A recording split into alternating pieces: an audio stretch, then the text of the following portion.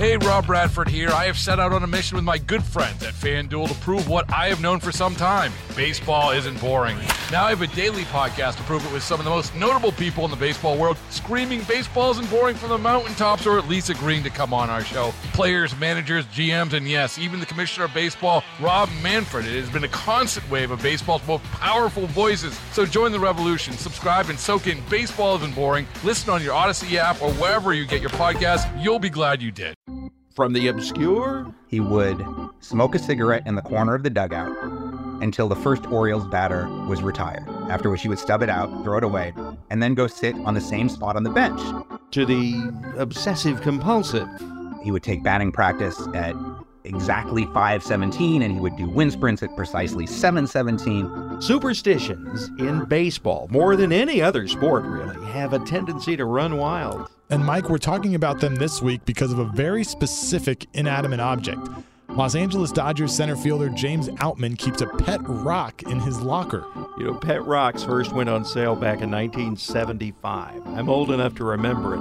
And they were popular for about a week and then faded into history until, I guess, James Outman rediscovered them. Well, now I'm curious, did you have one when they came out? I did not. I was not going to go spend $5 on a rock. You could have picked that up outside. Exactly. Well, Outman must be doing something right because he reached the big leagues for the first time last season and has been an everyday player for the Dodgers this year.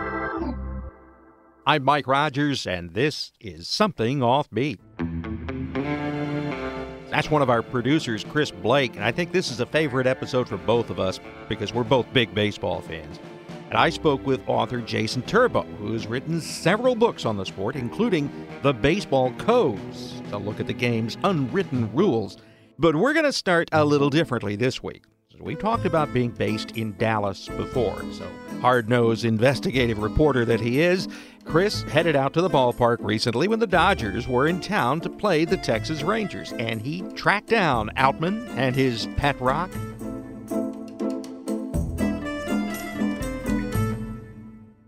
Where did the rock originate? How did it get started?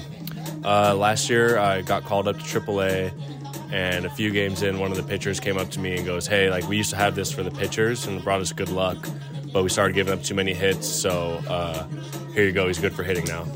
So, do you think it's paid off for hitting? Yeah, I mean, it worked pretty good last year, and then ever since then, it's kind of been a placeholder for my glove and decoration in my locker. Do you think baseball lends itself to superstition more than other sports, maybe just because of, like, the day-to-day routine aspect of it? Yeah, I think that's part of it, and a lot of it is, like, there's so much that's out of your control that you're just, like, whenever I can get some luck, like, if I believe that I'll be lucky, maybe I'll get some luck out of it. So, Chris, did he have any reservations about talking to you about the pet rock? He really didn't. I thought he might, but he was just hanging out on a couch in the clubhouse before batting practice and was happy to talk about it for a few minutes. Did you actually get to see the rock? I did, and it was sitting in his glove just like he said it would be.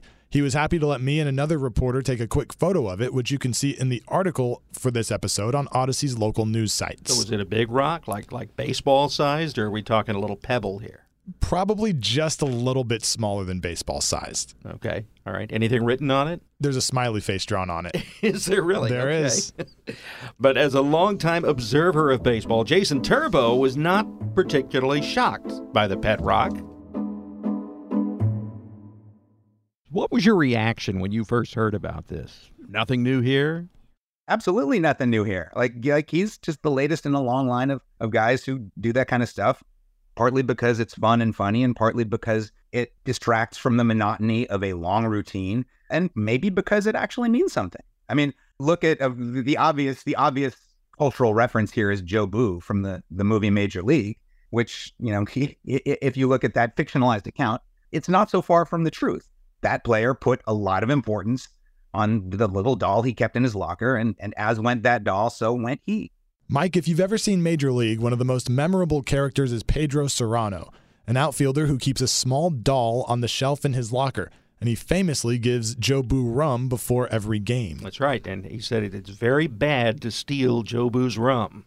When a guy's hot, when a guy is hitting well, they have a hitting streak going, or they've hit 2 home runs in the last 3 days, they'll make sure the bat, you know, it's almost kind of like the movie Major League, with Pedro Serrano and Joe Boo. It becomes very like religious, superstitious. That's Mike Bassick, a former big league pitcher and a host on Odyssey's 105.3 The Fan in Dallas. Everything you have to do to keep the streak going, to keep the hot streak going with the bat and make sure the bat stays hot. And while it's not quite rum, Outman says he had to hydrate his pet rock due to a winning streak last season.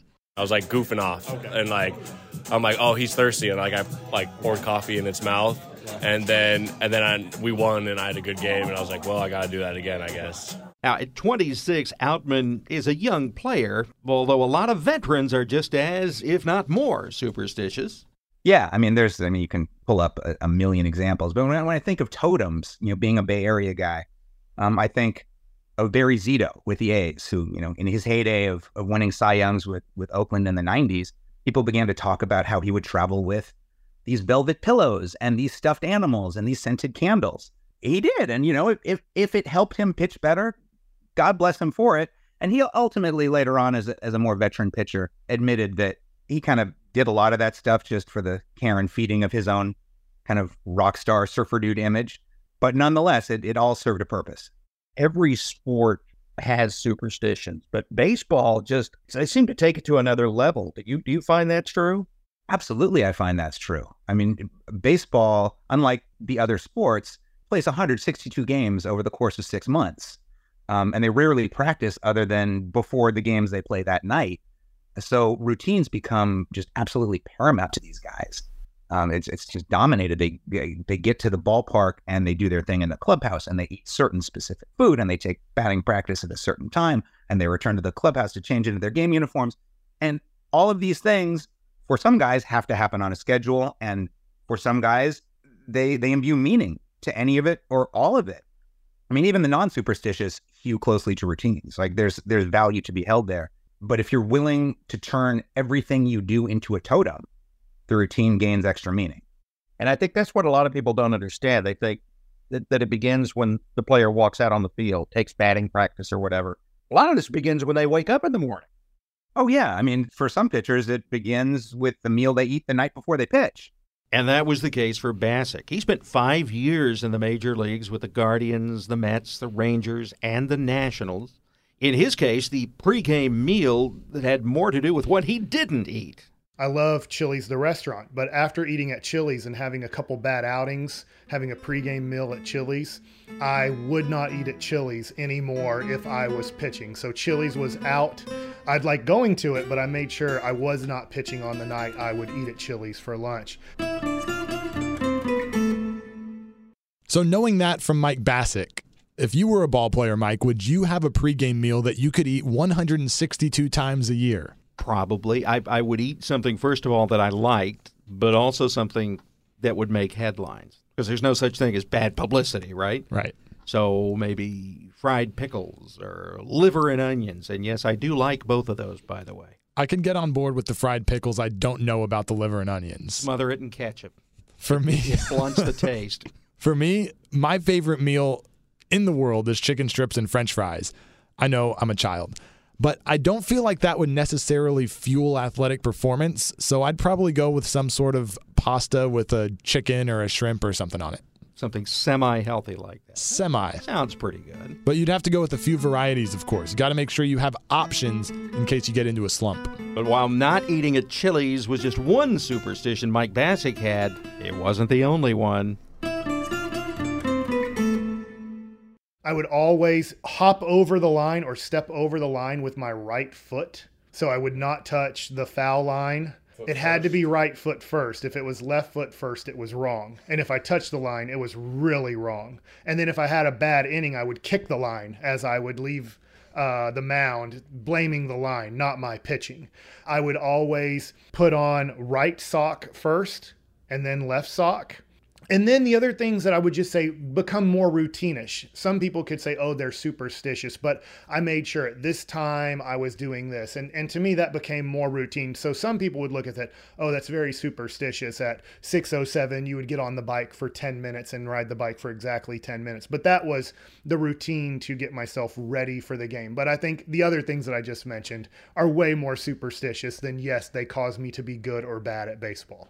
knowing what you're going to do and when you're going to do it, especially given that you are in a new city, like every 4 to 5 days when you're not at home, like you got to dial it in. And it really helps people stay kind of focused and regular while flying across different time zones. But also there's so much downtime at a ballpark. I mean, you talked about how it's not just showing up for batting practice and playing the game. Guys show up 5 hours early, 6 hours early, and they have a lot of time to think about why things happen on the field. So when I think about superstition, I think about it as a matter of control, right? So much that happens in baseball is out of a player's control. From travel plans to managers' decisions to whatever pitch is going to be thrown next. The hitter has no control over any of it, but holding on to these totems gives a player control over something, or at least the illusion of control over something. Superstitious is, hey, did putting on a right sock really make me better or worse at baseball? No. But did making sure that I went through my stretching routine properly, that everything was timed out, that I was in the dugout exactly 3 minutes before I went out to the mound to warm up for the first inning? I think those things actually you can correlate to, hey, did you feel rushed? Or did you feel ready? If you felt rushed because you were off your time, that really did affect your performance. And this is nothing new. How far back does this go? Oh my God, it goes all the way back. I mean, I think about, Frank Chance, the Hall of Famer for the Chicago Cubs in the 1900s, the very first decade of that century, would only travel in sleeping berths numbered 13. If his sleeping berth card didn't have a berth number 13, he would write number 13 on whatever berth he ended up with. Like, people have always been this superstitious. Did it work? Yeah, I don't know. He made the Hall of Fame, so maybe it did. What are some of your other favorites? The guy I love most is probably one of the most superstitious figures in big league history. And his name is Mike Cuellar. If you're a baseball fan of our vintage, you probably remember him. If you're not, you probably don't. He was a very good pitcher for the Orioles in the 1970s. And the guy, like, soup to nuts, was just a superstitious freak. He would travel only in blue suits, blue shirts, blue ties. The night before he pitched, we referenced this a moment ago, he would eat only Chinese food. He wouldn't take the field until his catcher had both shin guards on, which made some awkward moments when the catcher was on base at the end of the inning and had to come back to the dugout and took some time to get geared up. Cuellar would not leave the bench. He would not catch a ball thrown to him when they were returning it to the mound between plays. He would sidestep any ball that came his way and then pick it up off the ground. The most clear-cut example of Cuellar's superstition was that he would only pitch with his lucky cap, to the point that the Orioles once made a road trip to Milwaukee, I believe, and he forgot his cap at home. And he forced the team to courier it to Wisconsin before he would take the mound, except that the cap they sent was his practice cap, not his game cap, and he refused to pitch. Now, a more recent example involves a former A's and Yankees first baseman. Remember Jason Giambi? Giambi decided at some point, I think it was 2008, that he needed some good luck. He had been an MVP very recently, and I guess he was scuffling a little bit. And so he decided to break out this golden thong. And, he ended up hitting 30-something home runs that year, so maybe it worked. But I think the true power in that was the idea he planted in others, right? You're Jason Giambi. You're a borderline Hall of Famer, like he was for a while. He was putting up those kind of numbers. So a couple years later in San Francisco, Aubrey Huff, Giants player Aubrey Huff, broke out what he dubbed the rally thong. This is 2010. And the Giants went on to win the World Series that year. And the rally thong was no small piece of their lore. Like, he held that thing up at the victory parade. So there might be something to lingerie. So to summarize the great line from the classic movie Bull Durham, if you believe you're playing well because you're wearing women's underwear, then you are. Who is the most superstitious player in the game today, right now? That's a good question. I honestly don't know. I mean, people are so online and things take on such a life on their own. I think guys are more guarded than ever about that kind of stuff, especially when it means something. I think with James Outman and his pet rock, a lot of that's just good fun, and they're happy to, like, put it out for everybody to see. But for the people who are truly superstitious, I don't know that they're really giving it up as much as they used to. And even Outman admits this might be all in his head. I think we all know that, having a rock in my locker is not going to get me hits. But, if it might help, then sure.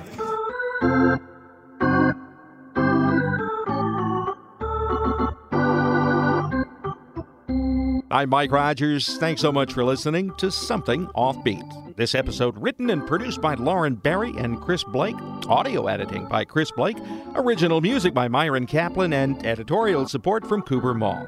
And to keep listening, subscribe to us on the Odyssey app or Spotify or Apple, wherever you get your podcasts. And if you've got your own offbeat story that you think we should cover, please send it to us at somethingoffbeat at Odyssey, AUDACY.com. Baseball is in full swing. NBA playoffs are heating up, and your NFL team is gearing up for training camp. Listen to the latest on the teams you love here on the Odyssey app. The biggest sports radio stations in the country, providing unrivaled local coverage of their teams, all in one place.